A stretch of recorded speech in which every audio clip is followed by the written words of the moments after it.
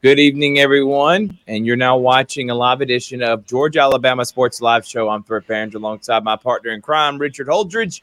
We got a great show for you today. So we're going to have on some great guests. Obviously, there's been some breaking news last night about, unless you're living under a rock, you know what's happening in Columbus, Georgia come 2025 spring, which is AA baseball for the Atlanta Braves minor league affiliate from Mississippi. So we'll talk about that.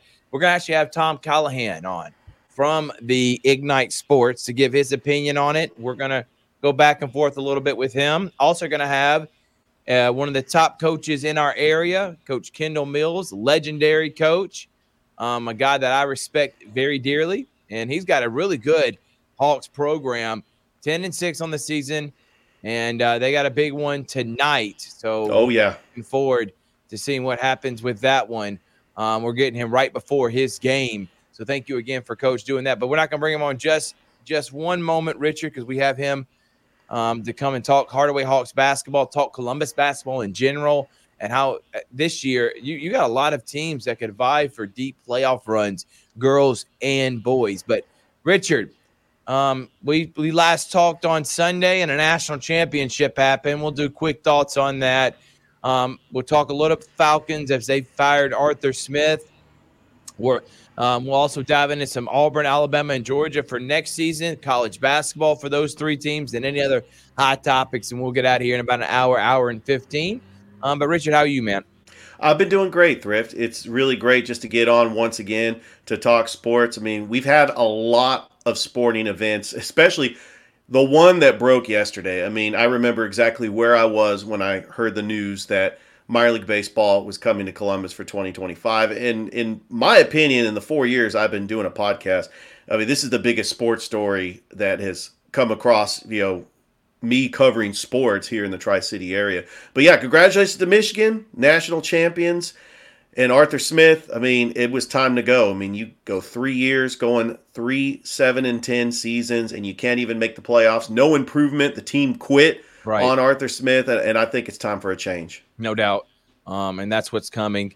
And I completely agree with it. And Arthur Blank is saying that instead of giving Terry Fontenot, who hired Arthur Smith, they're not going to fire him, but they're not giving him all the reins to make the next hire either. It's going to be between Arthur Blank and Rich McKay, the president of the Atlanta Falcons organization, longtime executive for the Tampa Bay Buccaneers back when they won a Super Bowl. So I think if you're the Falcons, you take your time. I would love to see a guy like Mike Vrabel, who I think if they don't trade away their talent, which is like A.J. Brown, he doesn't lose top-end guys for nothing. The Titans are still winning. It was 2 years ago in 2021 that they were the number one seed. And then 2 years prior to that, they made the conference championship against the Chiefs back in 2019. So I would definitely hope that they would go after someone like Mike Vrabel if you're the Atlanta Falcons. But a lot of time to digest that. But disappointment is an understatement for a team that this year, looking at their schedule and looking at the end of the year, beginning of the year, coming in from last year's records, Falcons had the easiest schedule. At the end of the season, still the easiest schedule. And yet 7-10 is the best you can do. And it all boiled down to bad coaching decisions and quarterback play. Everything else was either above average or right at average and good enough with that schedule. And in this division, no less, to at least go 9-8, 10-7, and make the daggum playoffs. I thought that was a given, at least with this schedule. And I thought that would be the worst. The best case scenario is the Falcons win 13, 12 games and still be mediocre. But because of their schedule, they won a lot of games. That happens for a lot of teams. They couldn't even win 9 games. Just ultimate disappointment. I think this is worse than when Arthur Smith, if he would have went like 5-12 2 years ago. I think that team was better than the way this team played. And I know they won 7 games, but their schedule was just horrible. Thrift, I'm speechless the way the season ended. And if they would have beaten the Buccaneers just that one time at the Mercedes-Benz, they would be the NFC South champions. They would be hosting a playoff game against the Philadelphia Eagles Monday night and possibly even winning a playoff game because the Eagles have regressed so much that I actually like the Buccaneers' chances on Monday. But we got to search for a coach. I mean, there are some names they've thrown out there. I like Mike Vrabel. I actually like Eric Bieniemy, the offensive coordinator from Washington. Ben Johnson. Yes, we went through this route, getting the hot coordinator. But every coach, with the exception of Arthur Smith, and let's not count Bobby Petrino, that was a disaster in 2007. Jim Mora Jr., Mike Smith, Dan Quinn, they have all at least got to the conference championship or have gotten to a Super Bowl. We've got to get a home run higher, but you also got to get the quarterback right. And in the draft, you got several quarterbacks like Jalen Daniels. You got possibly Michael Penix Jr., Bo Nix. Or they're throwing rumors out there that Kirk Cousins could come and sign. So I do like Kirk Cousins. Obviously, getting a hot offensive-minded coach is where they're going to go, and they're going to definitely need a quarterback. And you can even go further than that. Go back to Dan Reeves. He made a Super Bowl. He was before Jim Mora. So Reeves, Mora, we won't throw Petrino, Reeves, Mora, Smith, and Quinn all at least made the Super Bowl or a conference championship, and definitely the playoffs and won a division championship. And the Falcons could do neither, not even make the playoffs, not even have a winning record. Unbelievable. Smith, overrated, should never have gotten the job, I think, in the first place. I think he was the benefit of good coaching from Vrabel and a good scenario with the Titans. I mean, it's hard not to win when you can just hand it to Derrick Henry for 200 yards a game like he was doing back when Smith was the offensive coordinator. And my last name before we have on Coach Mills, Michigan. Put this one in one of the record books. Goes down as, I think, the greatest Michigan team of all time. And I know their schedule during the regular season wasn't great, but they dominated Ohio State. They honestly, aside from a couple of bad plays, really took care of Alabama, and they were the better team. They shouldn't even been in the position to play in overtime. They dominated that, especially that first half, and then took care of business against Washington. Jim Harbaugh solidifies his legacy as one of the greatest coaches. I don't know if he's going to stay there and continue, maybe win another natty, or does he want to go on to the NFL? Either way, he's a heck of a coach, and he could be a Hall of Famer in the NFL or college. Either way, could be in the Hall of Fame. So congratulations. And shout out to my guy, Jonathan, a.k.a. Bucket Shusky, on Michigan winning a national championship. And they deserved it. They were the best team in America this year. And looking forward to the way landscape of college football is going to change for next year. All right, let's go ahead and bring him on. He is the leader of the 10-6 Hardaway Hawks. He is a longtime basketball coach. He's coached girls and boys. He's got a lot of pedigree under his resume of coaching, and he is doing a great job with this year's Hardaway Hawks men's program that I think Coach Mills has a real good chance to win a region championship. Thank you so much for joining us, Coach. Appreciate it. Thank you, Richard. Thank you, Thrift. I don't want to speak too much about the region. We got a big game in less than 2 hours, and Westover is going to be a challenge. We just gotta show up and hopefully play and get some wins and have some momentum going into region tournament. Yep, and I thought, again, after Muskogee County Christmas Tournament coming in third place for the second consecutive year, you came up just short against Cairo. But let's talk about this year's team, Coach. After last year, have a bit of a struggle. This year coming back with 13 or 14 seniors, Coach. And these guys love playing with each other. I think they know the way you want them to play. It seems like everybody's on the same page. You've come up short in some close games, but I think that's going to prepare you, hopefully, for the long term this season. Talk about your team and how much you love coaching these group of men. I love it because they enjoy being around each other. You know, sometimes you have a group of guys that just don't click off the court, so it's going to be hard to produce that on the court. But this group really enjoy being around each other. They talk to each other. They're always in the halls together. They're little groups, and it's been a treasure. I mean, it's just I brought them along as if they were an AAU team, so I held them back. I held them back, and we're seeing some good things happen. So hopefully this January is always tough because it's just Tuesday, Friday, Saturday, almost for the entire month. So we just hope we can grow, and if we do come up short on the scoreboard, we learn from it, bounce back, and continue to improve each and every day. Coach, not only you the head basketball coach for the varsity boys, but you're also the athletic director. You've seen success from Hardaway basketball, not only with the boys this season, with the senior-led team led by Lemel Mims averaging 13 points a game, Makai Bitten 12.6 points a game, Antonio Dortch, just balanced scoring from your seniors. And you also have defensive stoppers like Zaire Hodge, and then you got John Kyles has been doing a great job, and I enjoy watching Hardaway basketball. I enjoy watching the girls. They're going to play Westover actually in approximately less than an hour. Coach Kelly Ellison has got her girls ready. You got Michaela Johnson averaging 17.5 points a game. A.K. Shelton averaging 13 points a game. They won the Muskogee County Christmas Tournament. When you go to face these region opponents, how exciting is it that the Hardaway girls and the boys team are really putting on a show for your fans? When you're able to have a program where both genders are able to compete, it is a bonus. A lot of times you have a good boys team, not so good girls teams, or the flip side, you got a good girls team, not so good boys team. So it shows the growth in the program. It shows the growth in Hardaway athletics here. And I'm just fortunate enough to be leading it.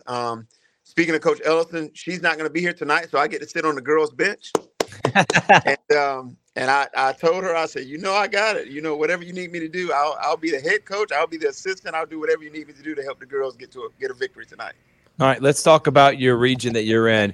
Came up short against Cairo. You saw Bainbridge, who beat Shaw this past weekend. You play Westover again tonight. They're undefeated.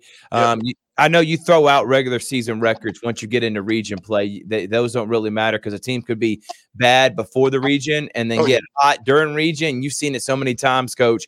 So talk about what you need to get from your team to go through this gauntlet of Bainbridge, Westover, Cairo, and Shaw and come up victorious as hopefully region champs. My challenge to my guys each and every night is just try to win the battle in the paint. And what I mean by that is not necessarily just rebounding, but don't let the other team get paint touches.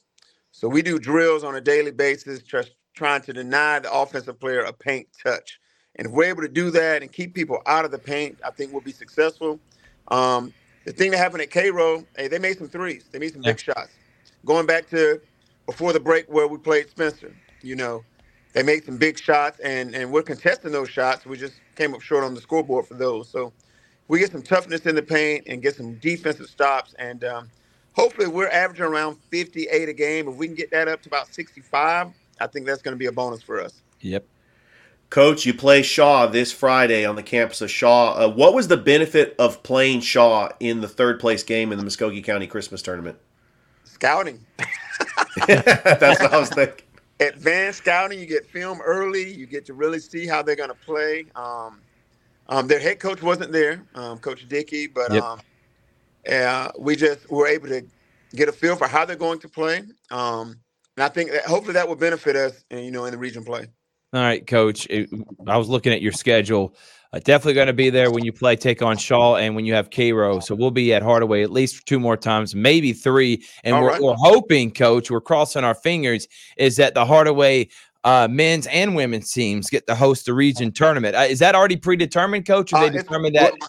It's going to be at the boys' site this year. So the girls may host an early round game, but the semifinals and finals will be at the number 1 boys' site. So, hey, you never know.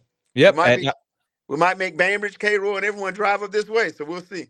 And we would love to make the Hawks Nest our home during region tournament. Coach, let's talk about you as an AD and talk about all the programs at Hardaway. This is time to promote. I know it was a little bit of a down year. It's a growing year for the football program.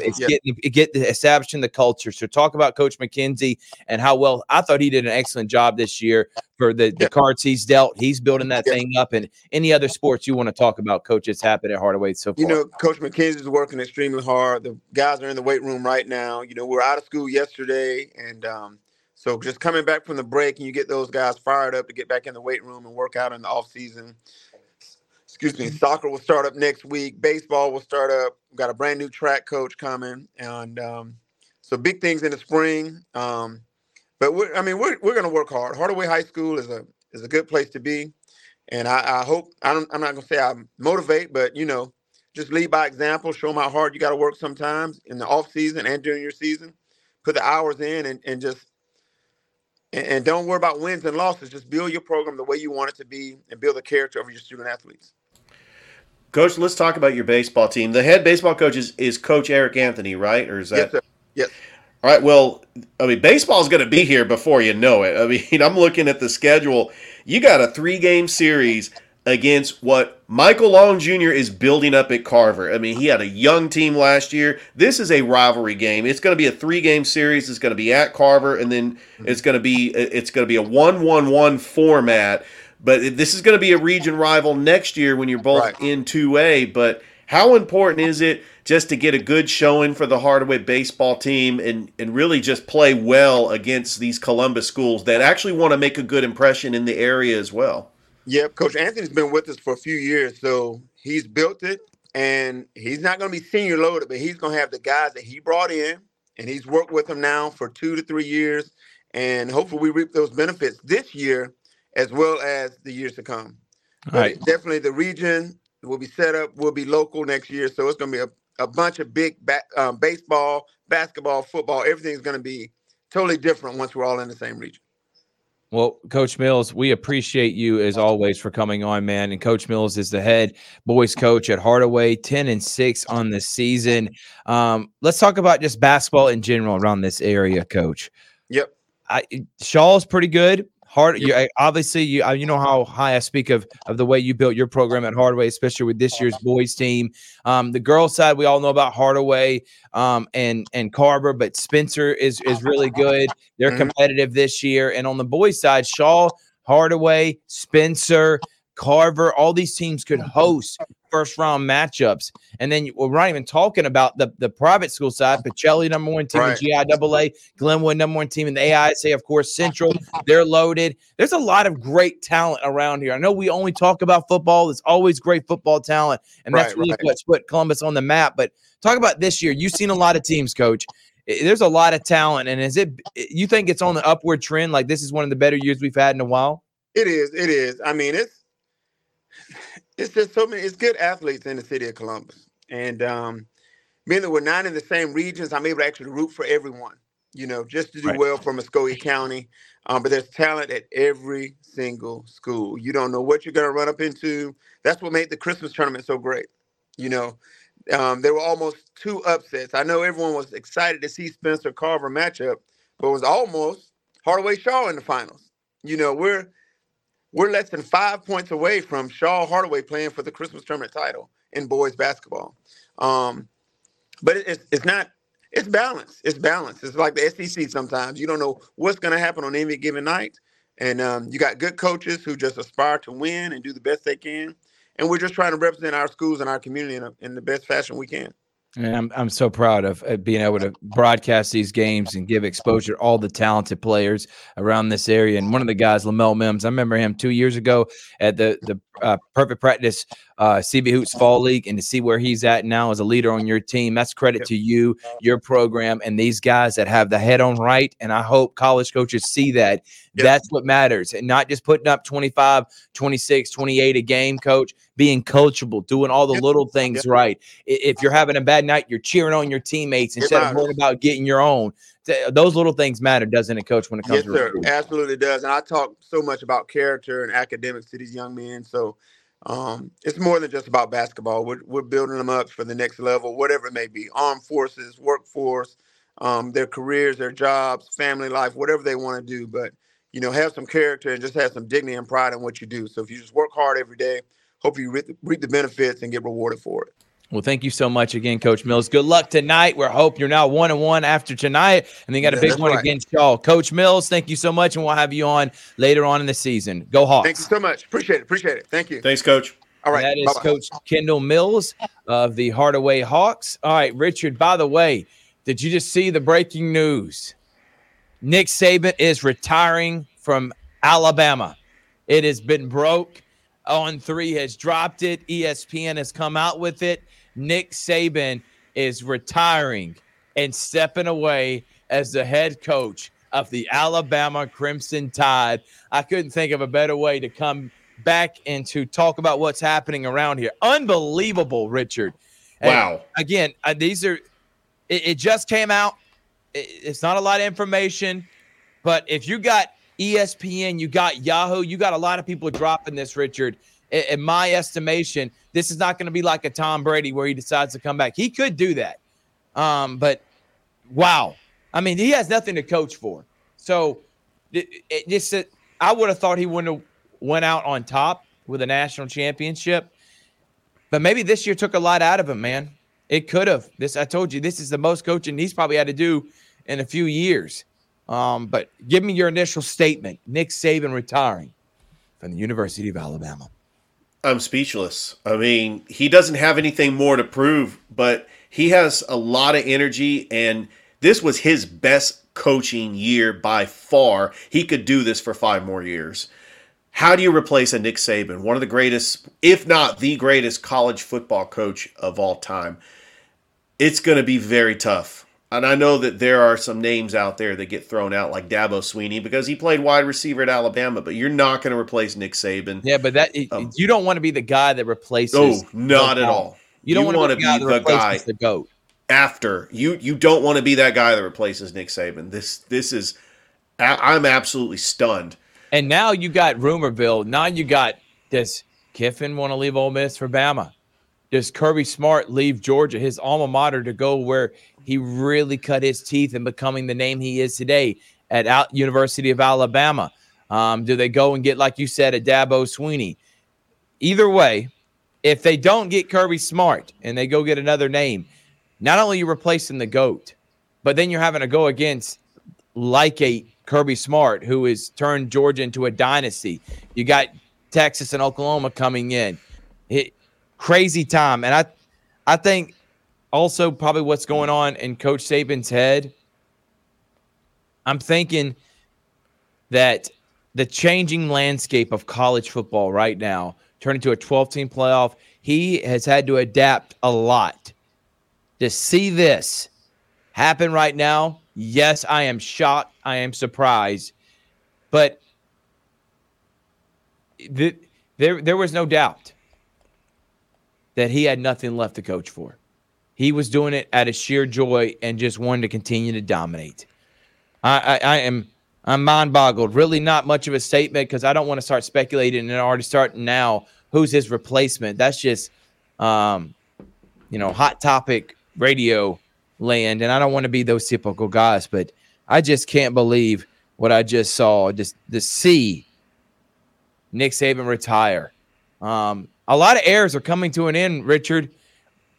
Coach K from Duke, seeing him retire. Boeheim, Nick Saban, Belichick's probably close to retiring.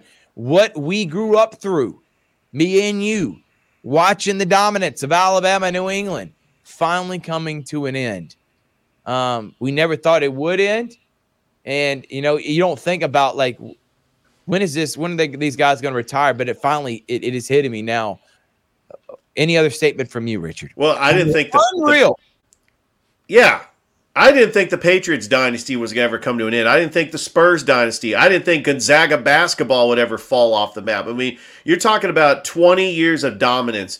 Nobody did it better than Nick Saban. He was the coach since 2007, 6 national championships, and just complete dominance. He could have three-peated if it wasn't for the kick six. I mean, shout out to Auburn fans. I know they were happy about that. I mean, we actually remember the losses because they were so shocking. I mean, you have like Chad Kelly throwing up a prayer to Laquan Treadwell for Ole Miss to beat Alabama. That's how shocking. He won so much that we remember the losses, and he will be missed. A true legend.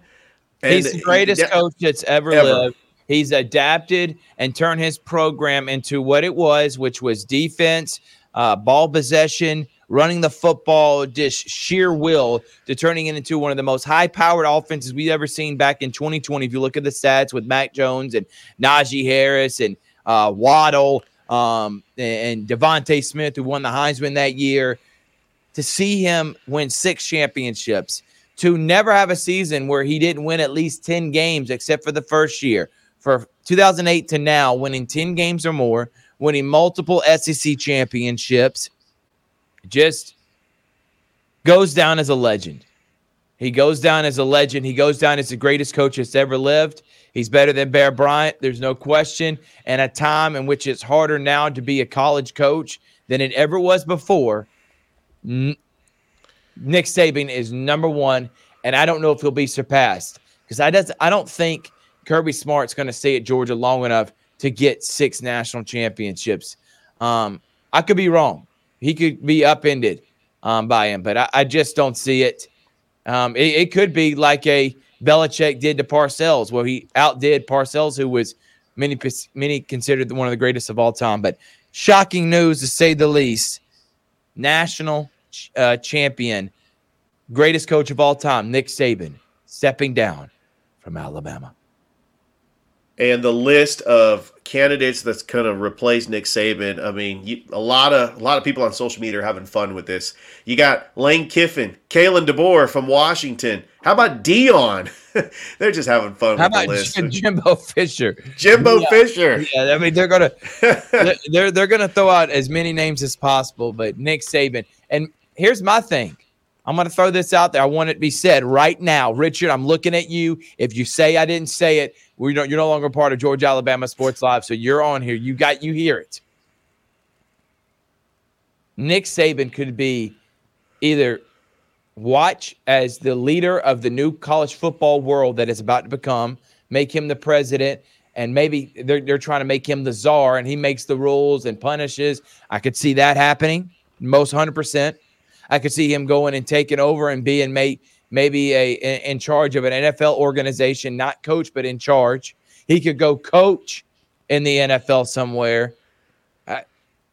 Don't write him off yet. He's not going off in the sunset. Nick Saban will be doing something next year. The czar thing is the one I think could happen. I think that could be the one that could really happen, Richard. Taking over and being the voice with the chaos that's happening. He knows the game better than anyone. He can speak the language of administrators. He can speak the language of the coaches. Obviously, with transfer portal, NIL, something's got to change. Everyone's talking about it. Why not put this guy in charge? Yeah, and another legend who won a Super Bowl, Pete Carroll, has stepped down as the coach for the Seattle Seahawks. I mean, it's our childhood. It's what we grew up as journalists.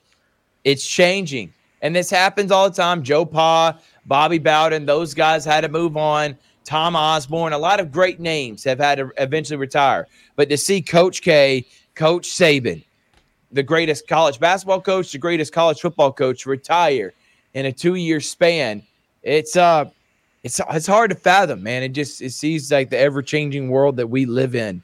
But Pete Carroll, yes, he's another one moving. Seattle's moving on. He has nothing else to coach for. He's won a college national championship, NFL Super Bowl. He's going to go down to the Hall of Fame, first ballot. And he did everything. Honestly, the only thing he did wrong was he cost that dynasty, because if he doesn't pass with Russell Wilson and Marshawn Lynch runs it in, are we talking Seattle and maybe he has 3 or 4 Super Bowls, and maybe Belichick only ends up with like 3 or 4 instead of his 6. And we're talking about Pete Carroll as being one of the greatest NFL coaches of all time. Didn't happen that way, but he still goes down as a legend. But man, what news, Richard, the drop right in the middle of the show. Daddy Saban, as I used to call, because he was the daddy of all the teams in the SEC. He was basically the officials. Nobody wanted to go against him. Finally retiring. We'll move on now, because, again, there's not a lot of information on it other than he's retiring. We gave our thoughts on him being the greatest of all time, because he is. There are several times he has 6. He could have ended up with 9 or 10, Richard. That 13 team that gets upset by Auburn, they probably could win a national title. The 14 team they lost Ohio State. They could have beat Oregon. The 15 team won, 16 lost, 18. Both those lost in the national title to Clemson. 16, they were up by double digits. Just a lot of talented teams that he's coached at the University of Alabama. In 2021, if Waddle and Williams don't get hurt, or not Waddle, Williams, Mechie and Williams don't get hurt in that national title game, They beat Georgia. Are we even talking about Kirby Smart right now? And Coach Saban's got 7. He's got 7 total because the one at LSU, but Right. 6 from Alabama to win 7 national titles, 2 at 2 different places. And I firmly believe if he had stayed at LSU all these years, he would have done the same thing at LSU. He would have just as many national titles if he didn't decide to go do that in the NFL. Any other final thoughts, Richard, before we move on? By the way, Eberflus is staying on the Chicago. Coming back. So, they're firing their OC, but he is coming back. I still think they're going to move off him, Justin Fields. My thoughts on Alabama, I do remember a time before Nick Saban got there when Alabama was just an average college football team. They'd be happy if they won 10 wins. Under Mike Shula, I'm talking about 2005, the Dennis Franchione years. Just Mike Price was the coach for maybe a couple of days. Alabama's going to go back to that. They're still going to be good. Well, I don't think we'll ever see the dominance of Alabama again. And I think Coach Saban's leaving the program too. It's not leaving it bare, man. They've already had a lot of these guys commit from the early signing period, so there's still a lot of talent for the next 3 or 4 years, even if the guy doesn't recruit, to win immediately because of what's on that roster already.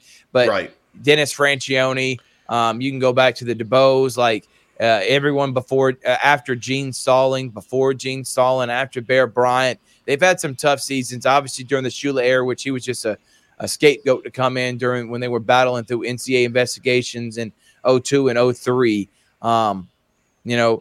To come in and take Alabama to a place that it had been before with Bear Bryant, but not to this extent and this dominance in a land in which it's hard to dominate in this college football world the last 15, 20 years. That's why I have to put it there. I don't think they go back, Richard. I do have a candidate. It crossed my mind. He played at Alabama in 2005. DeMeco Ryans. I know you're about to say it. The head coach of the Houston Texans. If they offered him the job, he would take it in a heartbeat. I think that he would be a perfect college coach. Wow. The only issue that's going to happen when it comes to, you're right, they have unlimited resources. They have the money. You see, they have the pedigree, the history to win national titles. Everything's there for you, is that you're having to replace Nick Saban. So somebody's going to want to take on that job and say, I can do it. I don't know who it is, and I wouldn't want to be him. No, you're right. All I want to say about that. We're going to have Tom Callahan on here in just a few minutes. We're actually going to take a quick break. Richard, throw up some of our sponsors if you can, and we'll come right back here in about the next 30 seconds or a minute. Still a lot to cover on the Georgia-Alabama Sports Live Show. Wow, breaking news. Nick Saban retiring from the University of Alabama after years of dominance, 6 national championships, 7 total. The GOAT is finally stepping away. We'll take a break right now. Welcome back, everyone. Again, breaking news. The GOAT. He is stepping away. Nick Saban is retiring from Alabama. And we'll see what his next plans are these next weeks and months moving forward. But legend and everything that is changing in the landscape of college football. Just wow. Wow. To see this, and then you got the 12-team playoff. This happened right before it, an era, really, because everybody was like, an end of an era. The first 10 years of the college football playoff, the 4-teamer, end of an era back in 2013 after BCS. This cements, I think, the end of the BCS and playoff era, 4-team playoff era, all in one, dominated by Saban. Going back to his LSU days when the BCS started in 98, Michigan State, LSU, and then Alabama. He goes down as the GOAT. 7 national championships at 2 programs. Just, wow. That's all I can say. Wow. Let's talk Auburn a little bit. Hugh Freeze brings in the number 7 recruiting class. They're still going after it in the transfer portal. Hugh Freeze obviously taking the country in the college football landscape by recruiting.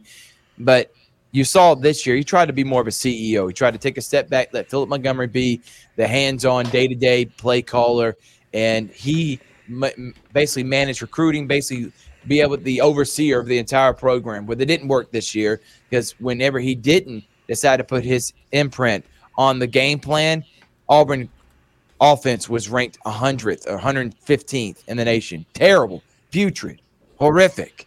and they looked terrible against Maryland. And obviously, his focus was recruiting. If he had to pick a battle, beating Maryland or bringing in the top 7 recruiting class, Richard, he's taking that recruiting class. He can take that loss to Maryland all day long. But he decided that he's going to take over play calling. Kent Alston, who was his offensive coordinator at Liberty, he is now moves into the quarterback coach. I think he may hire someone else to be on that offensive staff. Watch out for that. Charles Kelly is now the defensive coordinator. It hasn't been named yet, but he is he's going to be coaching at Auburn. They don't have what he's going to be doing, but I know Ron Roberts moves on from Auburn to go to Florida. So Ron Roberts gone defensive coordinator. But Auburn, Hugh Freeze taking over play calling duties. And now when you got Saban retiring like you do, this opens up for Auburn to – are people going to transfer now with Alabama? The transfer portals, can it be opened back up? That's a question. Can they actually transfer? I think it's too late now. They can't put their names in the transfer portal. So that they're stuck as of now. But wow. Hugh Freeze taking over play calling duties. I see them attacking the transfer portal. And next year, you got to improve from 6-6. You got to at least win 9 games, I think. And I think it's going to be even tougher conference slate in the SEC. But Hugh Freeze says he's tired of it. He's going back to his play calling. And this is not abnormal because every other stop other than Auburn, he's been the play caller. Yeah, and I'm wondering if Hank Brown is going to be the quarterback going forward in 2024. He's the freshman. He came in. But if he is, he's going to have a pretty good target that I think he's going to be an NFL receiver. That's Cam Coleman, the number 1 recruit in the entire state of Alabama, played at Central, won a state championship. We met him at the Sports Visions Awards luncheon. He is committed to Auburn, and I think he is going to make a tremendous impact year 1 in the 2024 schedule. I'm looking at the schedule, Thrift. I mean, they host Cal. Remember, they had to go all the way to Berkeley. Yep. They got that. I mean, they're playing Oklahoma. They got to be at Georgia. I think at Missouri is going to be a tough game. But I really see a 4-game slate where they're playing Kentucky, Vanderbilt, ULM, Texas A&M. You get it at home. You get Alabama in Tuscaloosa, but how is that Iron Bowl going to feel without Nick Saban in it? I mean, that's just going to be very interesting. I think that Auburn is going to improve, especially you got Hugh Freeze as the coach. We saw what he did at Ole Miss, right? And he develops quarterbacks, and the team just gets better. It does, and I expect big things coming from them here in the next few months, especially when it comes to the transfer portal. But I think Hugh Freeze has got him on the right track. We'll see if he can get that offense up to par and his standard, and see if Auburn can win 9 or 10 games next year. Georgia, obviously, they return Carson Beck. Not much news other than they may be going after a few more people in the transfer portal. Pretty much their class is solidified. Not much news other than if Kirby Smart decides to go to Alabama and take Nick Saban's spot. That's pretty much that's the only thing that's happening around there. Thrift. So 247 Sports just listed the way too early national championship odds. I'm wondering if this is obviously going to change. Right now, Georgia has the best odds to win the national championship in the 2024 season. Alabama has the second best odds. I think that's going to change, especially since Nick Saban is not there. I mean, he makes all the difference in the world. It doesn't matter how many players you have. It's the GOAT. It's Nick Saban, and I think that Alabama's odds are not going to be as good. You got Ohio State. It's got the third best odds. Not giving a whole lot of respect to Michigan. They got the 4th best odds. They still have a young team. And I wonder if this has an effect on Jim Harbaugh.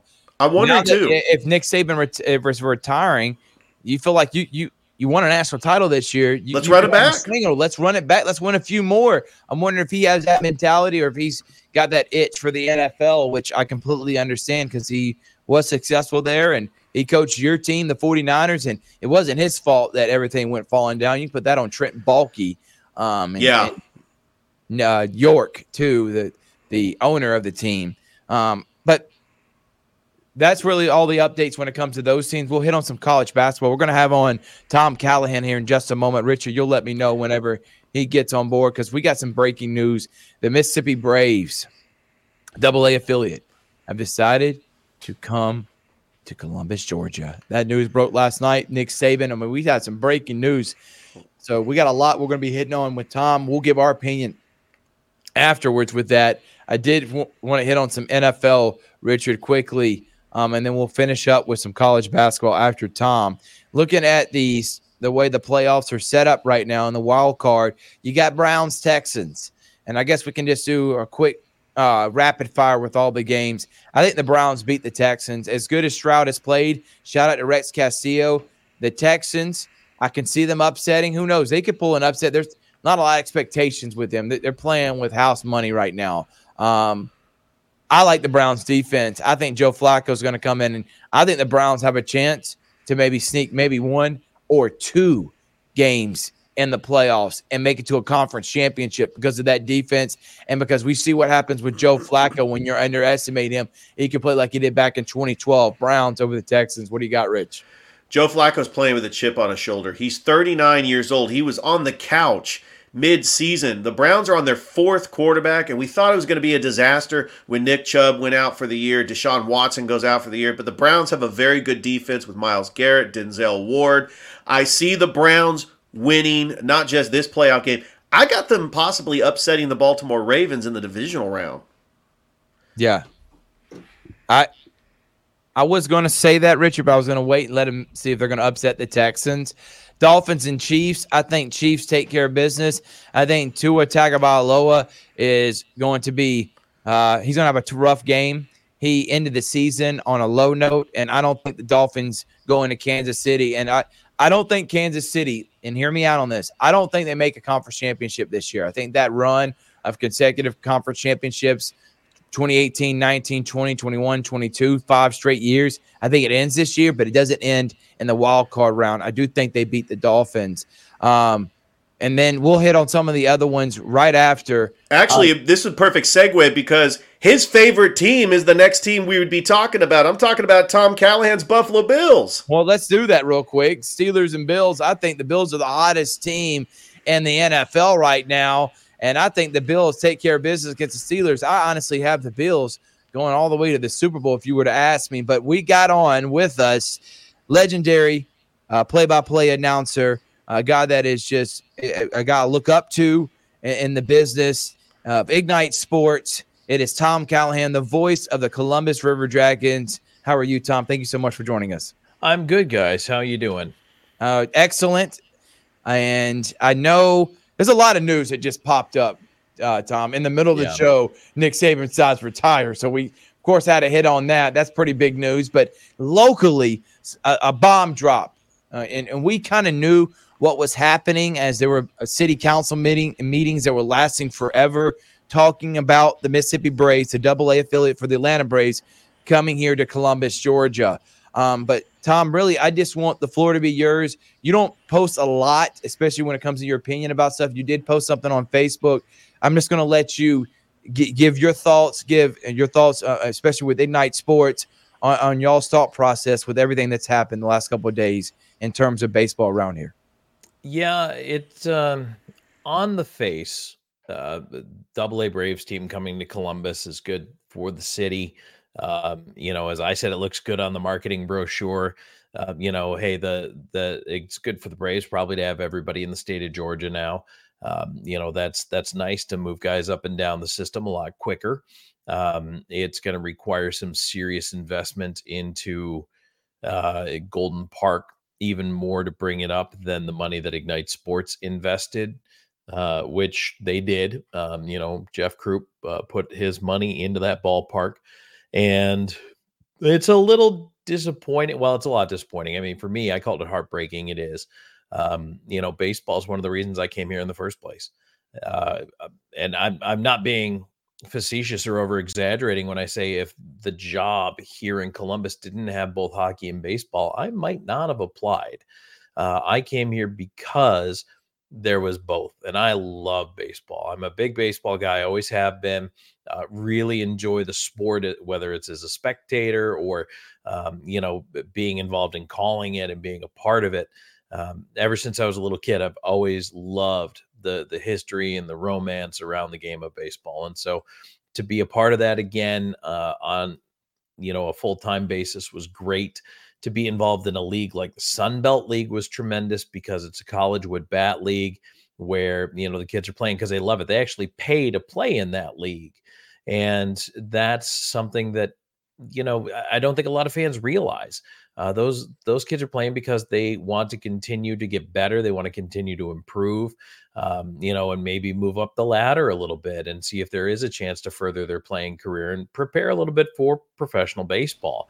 It's not aluminum bat or composite or whatever, I don't know what they're made out of anymore, but Right. I don't think anybody does. Yeah. But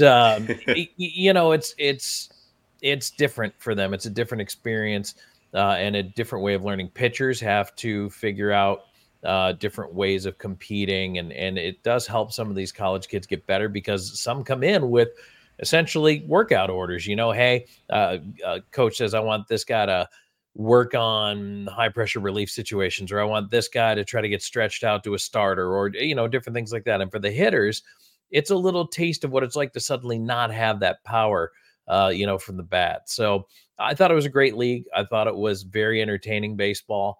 And so that's what we were bringing to Columbus this year with two teams, the Chattahoochee and the Monsters. That's going away now. And that's disappointing to me because I love it so much. And I know that the fans we did have were diehard, who loved it just as much and came out to those games. And do I wish we had a full ballpark every night? Yeah. But did we sell out fireworks night? Absolutely. They're going to have to bring the standards of the ballpark up a little bit more. There's extensive renovation that needs to be done. And to answer the question I've seen probably the most, that's why the Hoots and the Monsters are not playing this summer. Pretty much this week, we're out of the ballpark. And that's what we're dealing with right now. It's sudden.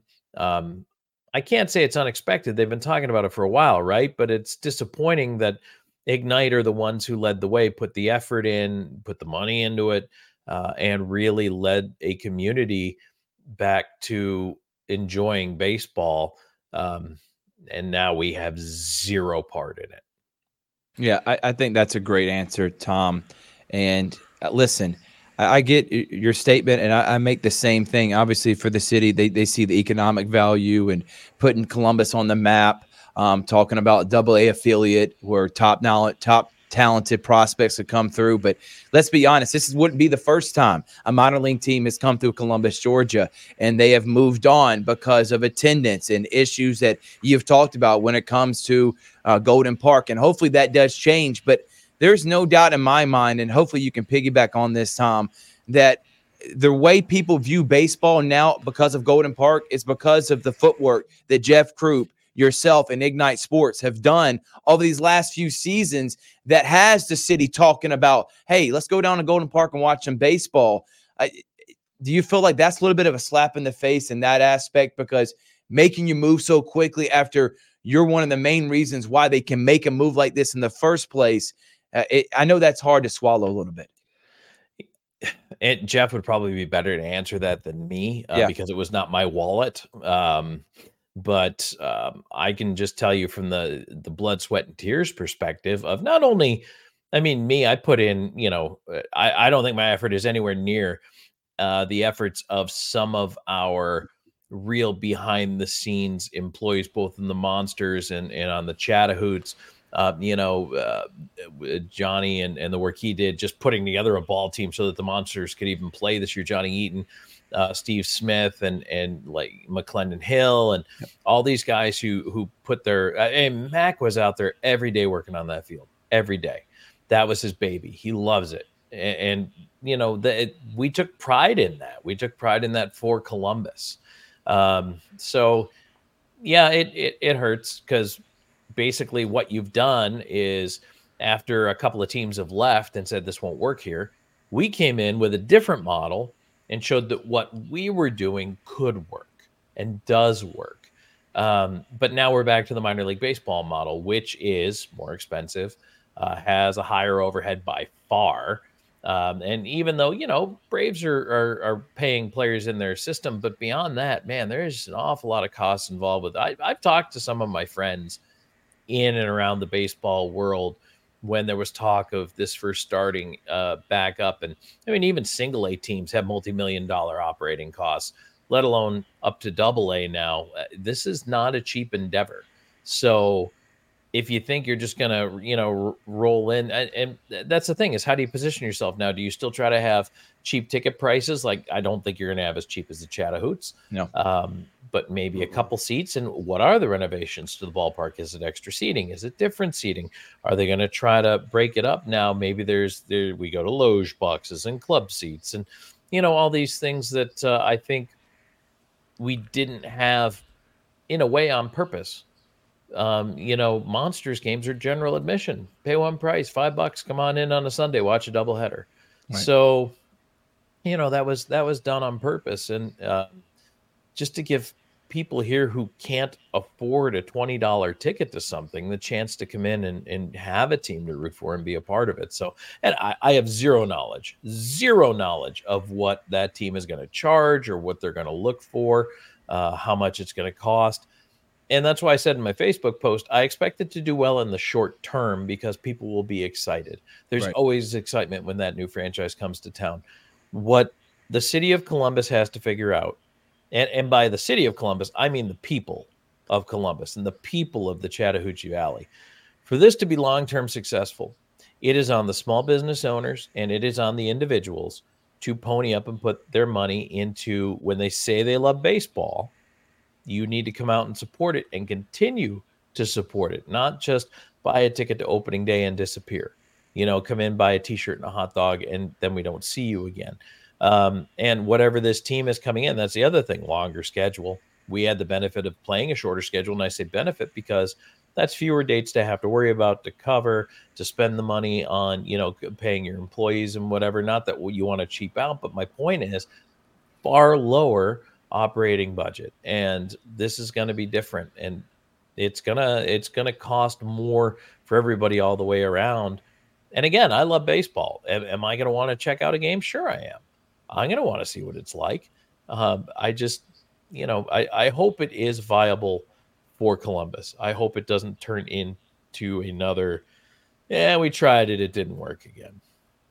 Tom, the last time Columbus had a minor league baseball team, the Columbus Catfish were here. They left in 2008. They were in the Sally League, which is low single A. The last time a double A team was here was the Columbus Astros in the late 1980s. This is a different ballgame.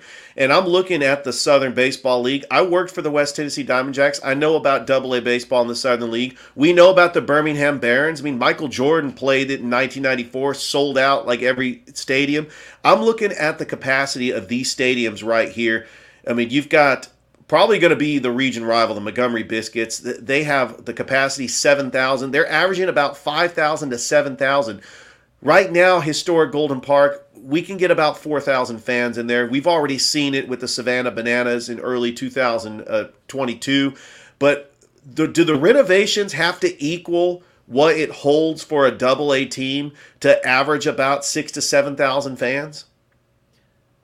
I didn't even think we could get 4,000 in there. I'll be honest with you. I thought it was more like 2,500. So I don't know, Richard. That's a question. I have no clue. That's a question for this Braves organization to answer, because it depends. I don't know. I mean, 130 game season, I think. So you split that in half. So we're talking 65. So now let's say, your operating cost. I don't know. I can't even imagine to start to do quick math on this, but. So let's say your tickets at have to average $10 a head at 6,000. So now you're bringing in $60,000 a game there, but then you need concessions.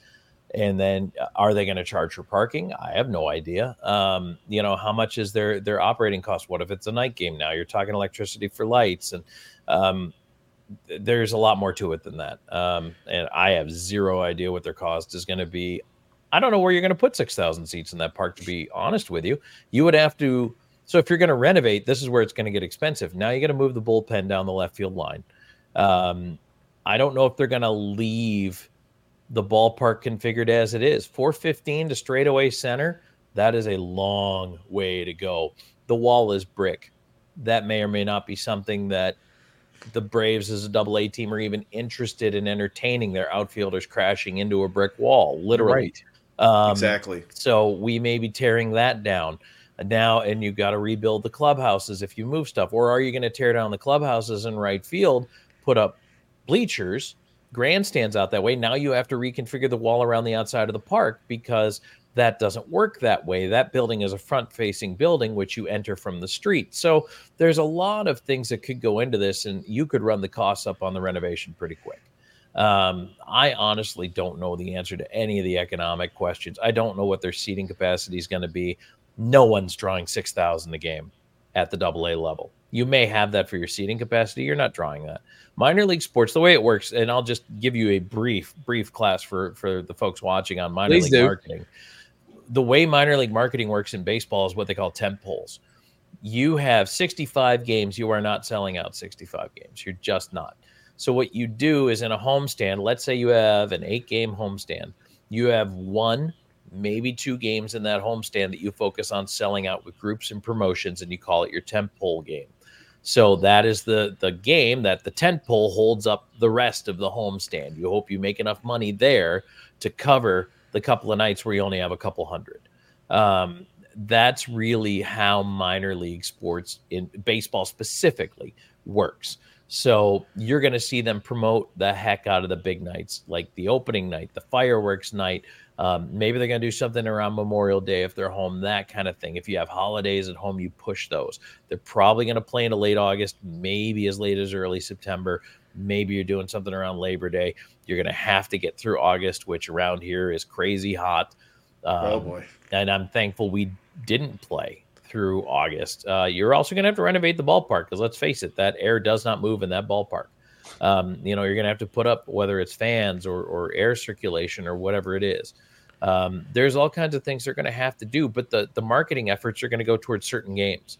And then your diehards will come to a Tuesday, Wednesday, Thursday night game against the Biscuits, but you're really focused on the Friday. Maybe you have fireworks every Friday at home. That's your tent pole is your Friday night fireworks. But now you got to go get that sponsored. There's a cost associated with that. It's $3,000 to $5,000 a game to put on a decent fireworks show. Well, you got to cover that, then cover your operating costs. And so that's why I'm saying it's on the small businesses of Columbus as much as it's on the single ticket buyers to be able to step up and continue to invest money in. Now, from that standpoint, does that hurt the River Dragons? Potentially. Someone is going to have to make a decision. They have, maybe they love sports. They love hockey. They love baseball. They have $3,000 that they've set aside and said, I'll market with $3,000 to the sports fans of Columbus. Do they split it? Do they then give $3,000 to the baseball team and not to Columbus River Dragons? Yes, that's possible. And it's an economic reality we're going to have to face as well.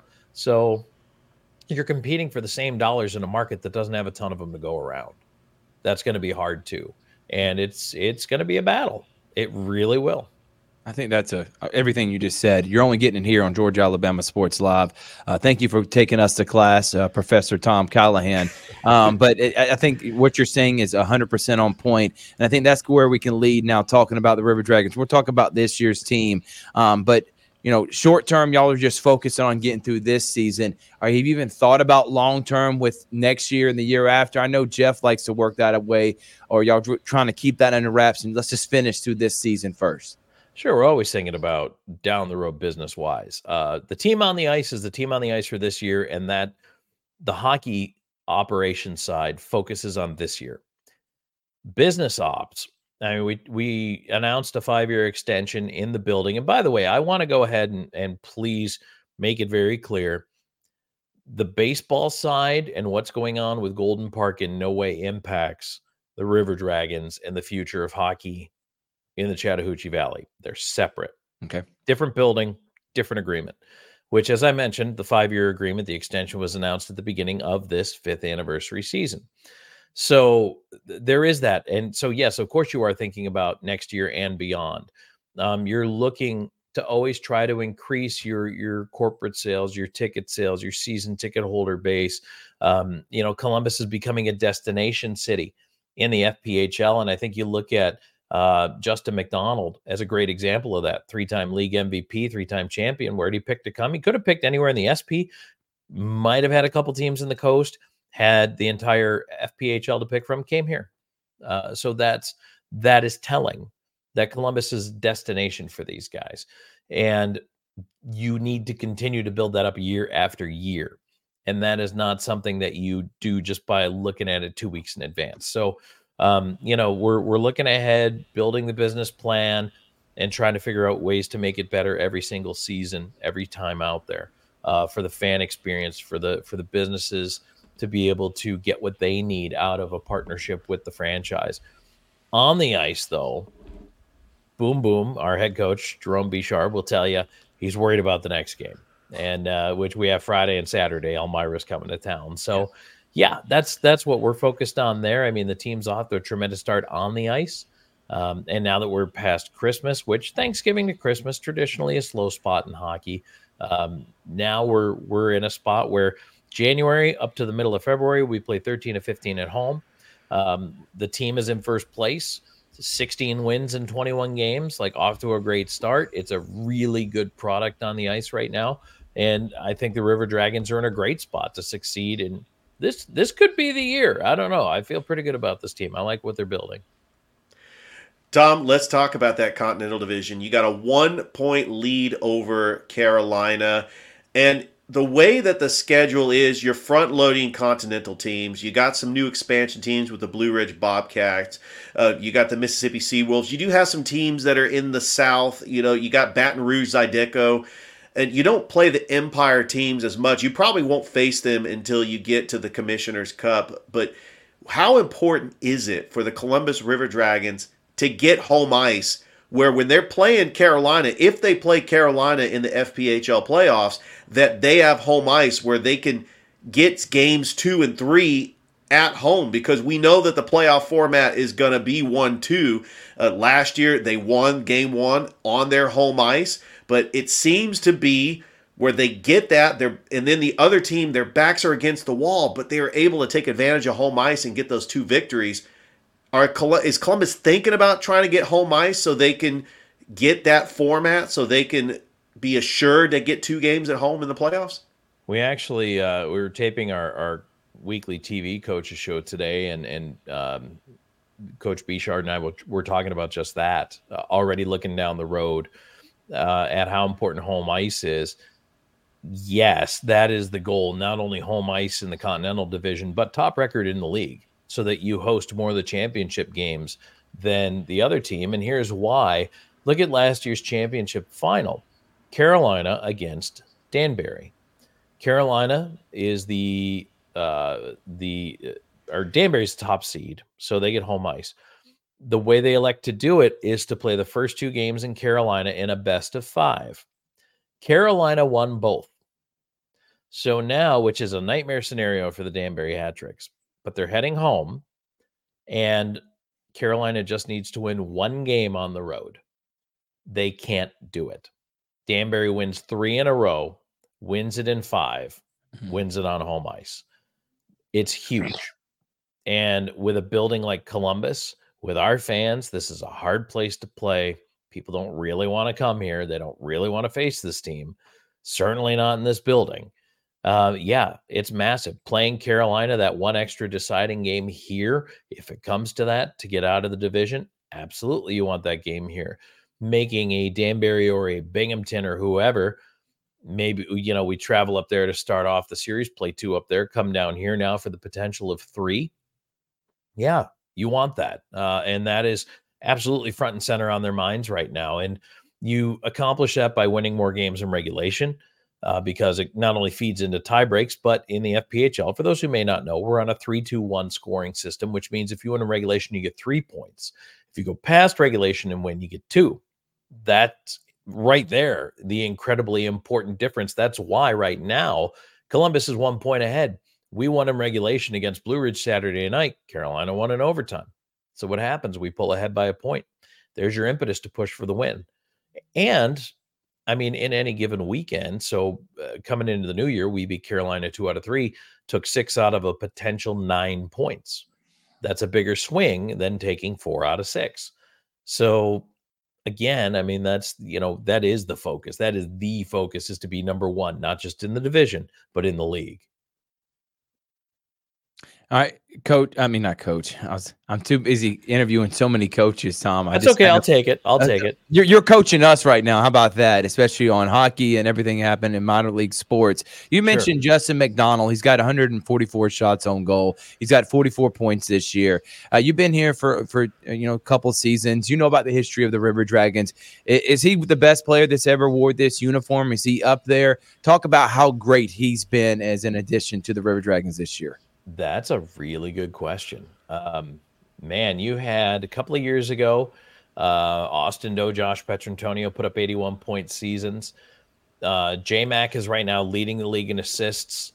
He's starting to put the puck in the net. And I want to mention Alexander Jemayev, first River Dragons player to 20 goals this year. He's not too far down the leaderboard in the goal scoring race. There's a lot. And this is the other thing. This is a really talented, really deep team. But everybody wants to play with Justin McDonald right now. Why? Because he can feed you the puck. He can also shoot it. He's a very complete, very smart hockey player. Might be at the end of the day, if he sticks around for a couple of years, easily I see his sweater going into the rafters in Columbus. Easily. He is that type of player. He can be that type of player. And if he finishes his career here in Columbus, certainly that's the kind of send-off that guy wants. He came here to win a championship. He didn't come here to lead the league in scoring. He might end up doing it, but that's not why he's here. He's here because he likes the team that's been built and how he can elevate those. He makes guys around him better. And we talk about that in all sports. Does X player make, Y and Z players around him better? Absolutely. Justin McDonald makes guys around him better. He is absolutely in the running for best to ever wear that River Dragons uniform. But he's got some heady company, and some of those guys are on this current team too.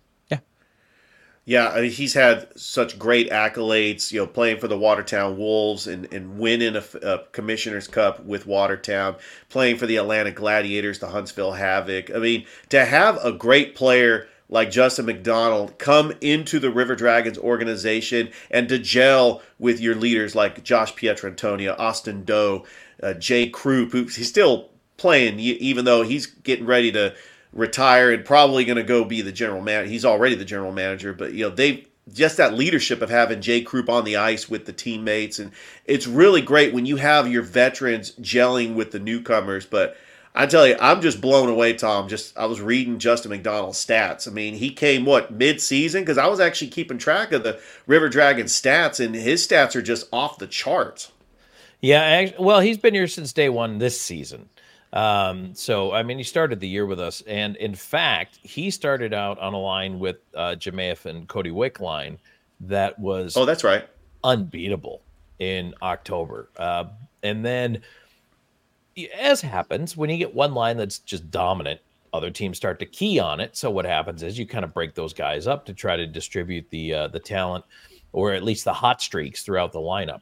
The other game, just towards the end of the game, Austin Doe ends up on a wing with McDonald, and all of a sudden, they contribute to a couple of goals by working with one another. And he's one of those players that just, again, he can either shoot the puck. If a guy finds him, he can score the goal. He can also find the other guys. If your game is, hey, I'm going to get open, I'm the shooter, he'll find you.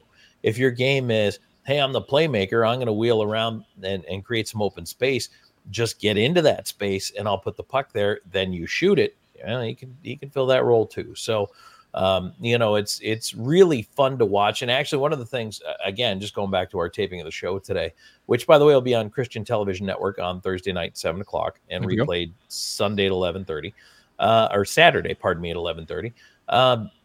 His ability to see the play, see the ice, watch him when he's not carrying the puck.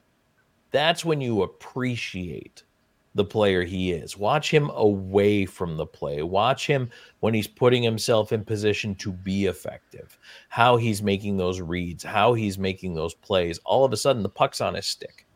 Well, it didn't just, go there like it was on a magnet. No, he had to do something in the time prior to that to put himself in position to end up with that puck on his stick. That's when you really appreciate the kind of player he is. All right, Tom, you got 2 home games this Friday and Saturday against Elmira.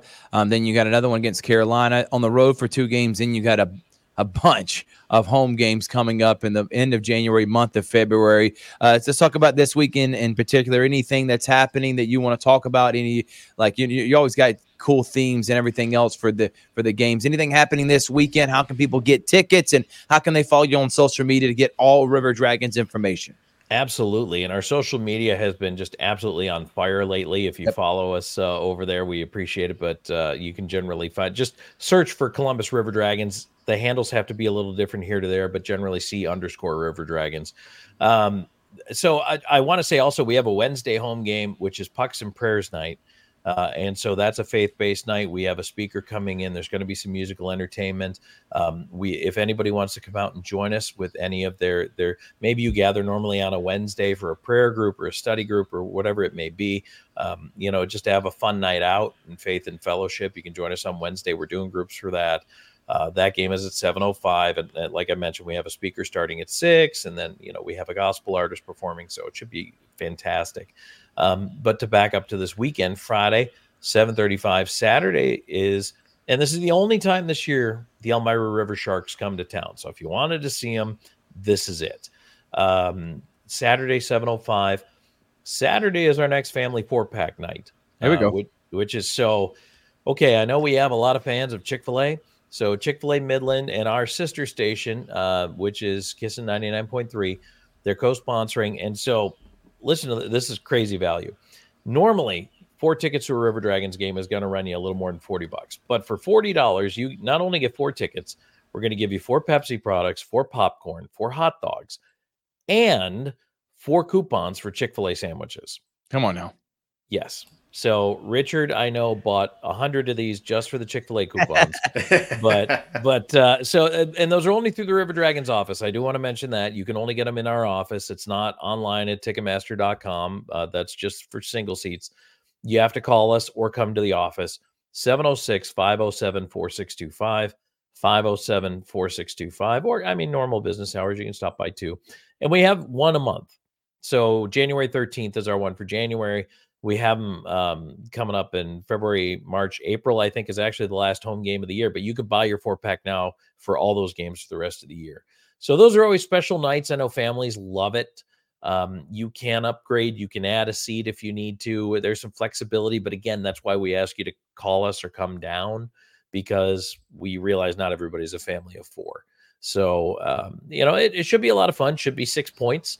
You hope you put those in the back pocket. And then on Wednesday night, again, looking forward to a great night there. So, anybody needs information anytime, rdragons.com is the website, rdragons.com, probably your best resource. Yeah, I'm actually using that resource right now as I'm looking at the schedule. So there we go. And Carolina is the Wednesday game. And by the way, that's a team that's our rival and vying for first place. So you definitely want to go see that one. And this weekend, it's Tom Callahan. Yeah. We'll have him on many more times. Thank you so much, my friend. Actually, Thrift, one more before we let him go. Tom, who do you got between Buffalo and Pittsburgh? Can the Buffalo Bills make it to the Super Bowl? What kind of question is that? Yeah, come on now. Well, you're a Bills fan. Was it even a question? Come on. Of course they can make the Super Bowl. The question is, can they win? Well, Josh Allen has got to just play the way he's been playing. They were 6-6. They've been really relying on James Cook running the football, and their defense has been playing very well. I do not trust James Cook. He puts the ball on the ground too much. I don't trust him. And that is a diehard Bills fan right there. You live and breathe the Buffalo Bills. I know that this is your team, and I'm pulling for them. I want to see them do well in the AFC. We need to use Leonard Fournette more, in my opinion. They picked up Fournette. They put him on the practice squad around Halloween. He didn't play till December. He got into a game, then was out for a week. Now he was in again in Week 18. Looked good against the Dolphins in, I'll say, limited touches. But Tom Brady loved this guy, raved about this guy, made Tampa Bay go out and get him because he can run the football, he can pass protect, he can block, he can catch it out of the backfield. I really hope that they're going to scheme to get Fournette more involved. Allen's got to limit his turnovers. That scares me. Cook's got to hang on to the football. That scares me, which is why I'd like to see a little bit more Leonard Fournette in there. I am not worried at all about the wideouts. I am a little worried about the injuries. especially on the defensive side of the ball. But hopefully that all pans itself out as well. But fingers crossed. I think they can get by the Steelers. It's going to be a tough challenge because the Steelers, they're the Steelers, and winter weather in Buffalo doesn't scare them. So I don't. And let's face it, there's a pretty good chance that the Chiefs beat the Dolphins because it's going to be 8 degrees. It's going to be freezing cold. They're just going to be on the other side of what's supposed to be a winter storm rolling through Kansas City. Could we see another Buffalo KC matchup? Yeah, we might. Yeah, I'm picking that too. Buffalo Bills, they're my favorite to go to the Super Bowl. But I'm with you. Playoff Lenny, he comes back like he did in 2020 with Tampa Bay. Hey, the Bills could win a Super Bowl. Tom, thank you so much, and we'll talk to you later, man. All right, guys, thank you so much. That is Tom Callahan, the play-by-play announcer and executive of Ignite Sports. All right, Richard, let's go ahead and look at some of the other games, and I think that's a great segue. We'll knock them out real quick and get out of here. Packers and Cowboys. I think Cowboys dominate Jordan Love, and I think the Cowboys move on. I honestly can see a Cowboys-Bills Super Bowl. That's the one we deserve, and that's probably the one we're not going to get. I think the game of – and I'll go ahead and pick Cowboys-Packers. Is it Cowboys favored right now? They're 7.5-point favorites.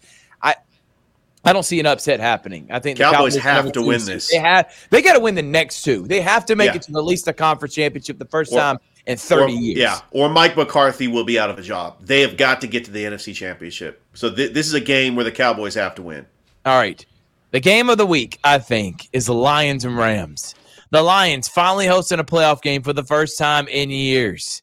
The Lions have everything working for them. They're tied for the best record with the Cowboys and the 49ers with 12 wins. Dan Campbell, probably going to be coach of the year, has turned this program into a laughingstock and now a team that has the talent to beat anybody. And with that said, they have to welcome in their former quarterback, Matthew Stafford, on Sunday Night Football. And Sean McVay and the Los Angeles Rams are going to come into Detroit and upset the Lions. Everything's going for the Lions. And yet they had the one team they did not want to play and the one guy they didn't want to go against, Stafford's going to shove it to them one more time. And I think the Rams upset the Lions and move on to the next round, and we're going to have Rams-Cowboys in the second round. Where are you going with that one, Richard? Game of the week. Well, I don't think that anybody wants to play the Rams right now. But if all the home teams win, let's say the Cowboys do beat the Packers, if the Rams beat the Lions, the Rams are playing the 49ers in the divisional round. That's the one team that I don't want to see the 49ers play in the divisional round. Yeah. The Rams are hot. Matthew Stafford is healthy. Kyron Williams is a Pro Bowl running back. Puka Nacua is the best rookie wide receiver. You still got Cooper Kupp. You got Aaron Donald and a bunch of kids, but you still have a defense that's led by Aaron Donald. And if there's one thing that the Rams probably struggle with is probably the offensive line. I think that their offensive line is not as good as it was that Super Bowl year. Could have a big game, but I'm going Rams. Eagles and Bucks. As much as I would love to see a Baker Mayfield upset, I don't think the Eagles lose this game, and I think the Eagles will play the 49ers in the second round. We're going to have Eagles, 49ers. We're going to have Rams, Cowboys in the NFC. In the AFC, we're going to have Ravens, Browns, Bills, Chiefs. That is a heck of a division round playoffs, Richard. Well, Thrift, they do the reseeding. So the 49ers. I didn't think they were going to reseed. They normally don't reseed, so they are reseeding this year. They are going to reseed. It will be the highest seed remaining. So it will be 49ers and Rams. And it'll be Eagles, Cowboys. Eagles, Cowboys. And then on the flip side, it's going to be still Browns and Ravens, and then Chiefs and Bills. So how about that? Incredible divisional round. I'm hoping for that. Bucks or Eagles? I think Tampa Bay wins. The Eagles are so bad. A.J. Brown might not even play. Jalen Hurts is banged up. I know that I had Jay Rescher on my podcast, and we both picked the Buccaneers. I think that Baker Mayfield is a quarterback of destiny, and a lot of Bucs fans did not realize that Baker Mayfield would lead the Buccaneers to the playoffs, but they did. Mike Evans still a Great wide receiver. Big play. Darius Slay might be out. Mike Evans might have to go up against the Georgia rookie cornerback, Keely Ringo. I'm very interested to see that matchup. I just think I'm not a believer in Nick Sirianni. They were 10-1. The Eagles won a lot of close games, and they just free fell and limped into the playoffs. 11-6. You cannot carry that momentum in going into the playoffs. If they lose this game to the Buccaneers, Nick Sirianni will be fired as Eagles head football coach. I don't know if I'm willing to go that far, Richard. If they lose to the Bucs, I think they still bring him back because he just made the Super Bowl last year. And remember, they fired Peterson. I'm not willing to go that far, but he will have to make changes, obviously, with offensive, defensive coordinators. Looking forward to a good week of NFL football. High school basketball, we're not going to throw the rankings up. We got new rankings on Sunday. We'll come out with Hardaway's got a big one against Westover. Then they take on Shaw. Spencer's got a couple region games. We got Russell County Central. Thursday, we got Glenwood Lee Scott. That's number 1 versus number 2 in girls and boys happening on Georgia Alabama Sports Live. CVCC, I talked to Coach Bird today. He's got the number 1 team in the state, and they're a top 20 team in the nation. They are literally they're one of 25 teams that can win a national title this year. They're the number 1 team in Alabama. CVCC taking on the number 2 team in Alabama, Snead State, for junior college. That's going to be on tomorrow. Friday, we got Pacelli Strong Rock boys, 13-1. They're top 4A team. The girls undefeated. They're top 2. They both take on Pacelli. You'll be with Calvary Konos. And Konos, we saw last year, upset the Calvary girls to make it to the state championship game. And the boys were pretty good as well. So, Richard, Konos and Calvary. Then Saturday, Russell County Central. Russell County. Just talked to Coach Knox. They think their boys team can win in a really tough region. They need to take on a good Central team. We're going to have it on Georgia Alabama Sports Live, and Sandy Creek and Pacelli play as well. Harris County's got a couple games. So Carver, I know they got a couple big games this week. Next week, we got bigger ones. We got Carver Monroe we'll be at. But I want to say this.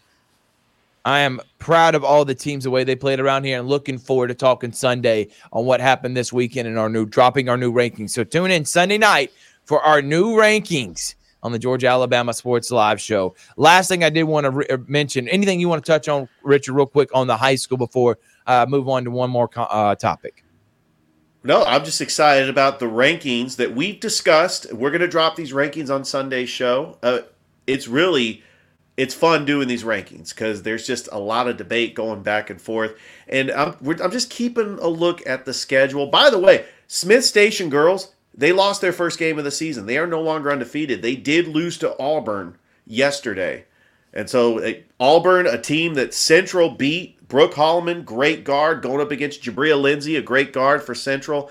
I just love these matchups, Thrift. And really, it's about exposure for these players. We got a lot of young players that are going to play at the next level, like a Jaden Ford, who's only a sophomore. Tony Montgomery's only a junior. Jabria Lindsay's only a sophomore. Michaela Reed is only an 8th grader. I mean, there's just a lot of young talent here in the Chattahoochee Valley. Yep, no doubt about it.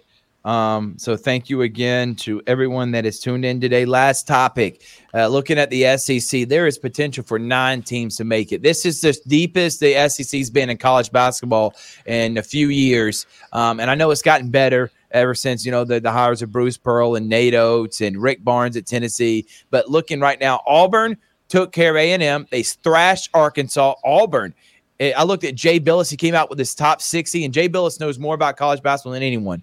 He's got Auburn as the 7th best team in America and as one of his favorites to make the Final Four. That's how loaded and deep this team is. Janai Bruins putting up 15 and 9. You got good guard play with a freshman sensation in Holloway, guys that can knock down shots in Divin Jones, and Trey Donaldson.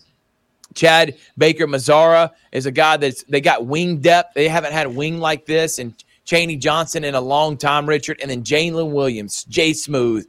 The guy is just so good and can come out and get shots when they need it. And then they got the Draymond Green of college basketball and Katie Dagum Johnson. I like this Auburn team a lot. You got Kentucky, they're undefeated. Alabama's undefeated in SEC play. Kentucky undefeated in SEC play. And, of course, Auburn undefeated. Georgia plays Arkansas at home tonight. I think they win that. And Georgia, Alabama, and Auburn all will be 2-0 in SEC play. Tennessee, their win tonight. They'll be undefeated. LSU's undefeated in SEC play. They play Auburn this weekend. But Auburn, Alabama, and Georgia. Alabama and Auburn, I think for sure make it. Okay, I think Alabama will be Joey Brackett's and Ken Palm. They got them between a 6 and 8 seed. I see them being a 6 or 7 seed. I think Auburn's going to be a 3 or 4 seed. And I think Georgia could possibly get in as maybe as an 8, 9, or 10 seed. So that's good for all three teams that we want to cover, Richard. And like I said, the SEC is a gauntlet. Nothing is good as the Big 12. That's the best college basketball conference. And it's only going to get better next year because they had Arizona and Colorado. So they would have literally the top 3 teams in America in their conference if Arizona was with them this year. But obviously the Big 12 with Kansas and Houston, Baylor, BYU. I mean, there is so much talent over there. Cincinnati. A lot of teams that are going to make it with the Big 12. But the SEC, I think they're the second best conference in basketball right now. Oklahoma, Texas, Iowa State, who just beat Houston. All these teams are going to make the tournament. They got 8 or 9 just like the SEC do. But any comments on the SEC and the Auburn Tigers as a favorite to win it all this year? Bruce Pearl has another team as a top 10, and they are just clicking on all cylinders. Well, mark your calendars, everybody, because February the 17th, big game. This game, Kentucky, comes to Neville Arena. I mean, the demand for this. We gotta find a way to get press passes. You know, the demand for these tickets. I mean, I remember seeing on StubHub, they go for like $300, $400, $500 for these tickets. Fans just waiting days before just to get these tickets. Huge game. If you remember 2019 when Auburn went to the Final Four, they had to beat Kentucky in the Elite Eight to get to the Final Four.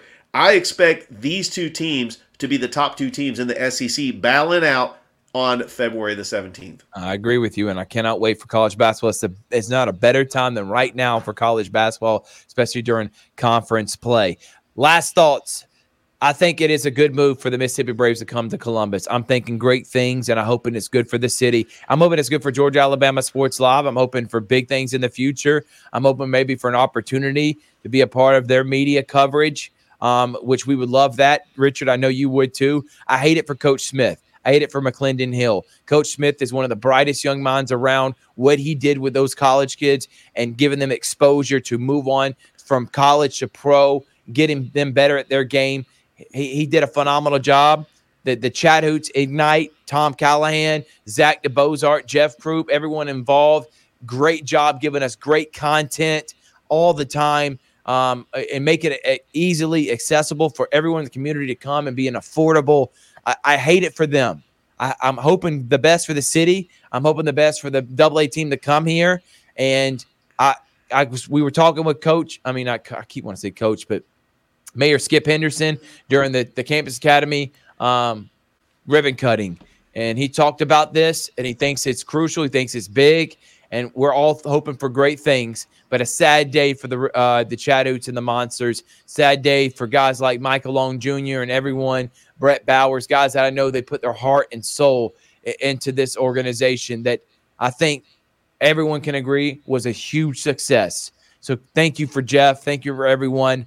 And now we just got to move on to the AA Mississippi Braves, and I hope them and the River Dragons can coincide together. I do think it's going to work out, but it's going to start, as Tom said, with people in this community. You can't demand for the community to get better, to have good things, and then not support it. Things are not going to stay here unless you help them financially and support them. And I'm hoping that the River Dragons and the Chat Hoots and everything that Ignite has done is putting Columbus on a map as someone that if you do it the right way, people will support, because we've seen it fail in the past. I don't think it fails this time. I'm hoping for great things. Richard, any final thoughts before we get out of here? That was very well said, Thrift. I agree that, I mean, AA baseball. I mean, a lot of Braves fans. This is Braves country. It's going to attract a lot of people from the outside market of Columbus. You're talking about this outside of the Columbus market. They're talking about this on Sports Talk Radio in Atlanta, in Montgomery, in Birmingham. Sad to see the Chattahoots go. I know I had a lot of fun calling those games with Tom Callahan and Noah Shelton. And I know that the Chattahoots paved the way. We're not talking about minor league baseball in Columbus if it wasn't for the Chattahoots and the fans coming out to the ballpark. And I feel like the Chattahoots should get the respect they deserve. And we have got to acknowledge them for putting baseball back on the map in the Fountain City. And I'm excited, too, about minor league baseball coming to Columbus in 2025 because this is a great baseball town. We've had great baseball players like Frank Thomas, like Tim Hudson, Edwin Jackson, Glenn Davis, the Northern Little League team that won the Little League World Series in 2006. Great baseball town. Yeah, and a lot of success. Columbus High, Glenwood, Calvary, multiple state championships. Oh, yeah. This is a baseball town. And huge. And I'm glad the Chattahoots had a successful run. I just hate it for them and Coach Smith and Clendon Hill. All right. Thank y'all so much for tuning in. Thank you to Coach Mills. Thank you to Tom Callahan. Tomorrow, Sports Vision's radio show, 4 to 6 p.m. And then at 6 p.m., we got Glenwood Lee Scott girls, and then we got Glenwood Lee Scott boys right after. Myself, Richard, you'll be on the call for the girls, and I'll join you once I get there. And then we'll both be on the call for the boys game. CVCC Sneed State, Robert Edmonds will be there for that one on Thursday. Friday, we got a doubleheader. Calvary Konos, that's a big game in Gaps for who can win a state championship. And Pacelli Strong Rock, big game in the GIAA. You also got Hardaway and Shaw happening. A lot happening around this area, but for Georgia Alabama Sports Live, Calvary and Pacelli. And then on Saturday, Pacelli, number 1 Sandy Creek, and Russell County taking on Central. All on Georgia Alabama Sports Live YouTube page, which you need to subscribe to, and Facebook page, which you need to like. From Richard Holdridge, I'm Thrift Barringer saying, like Wes Hargrove always says, stay classy, everyone. We'll see you later.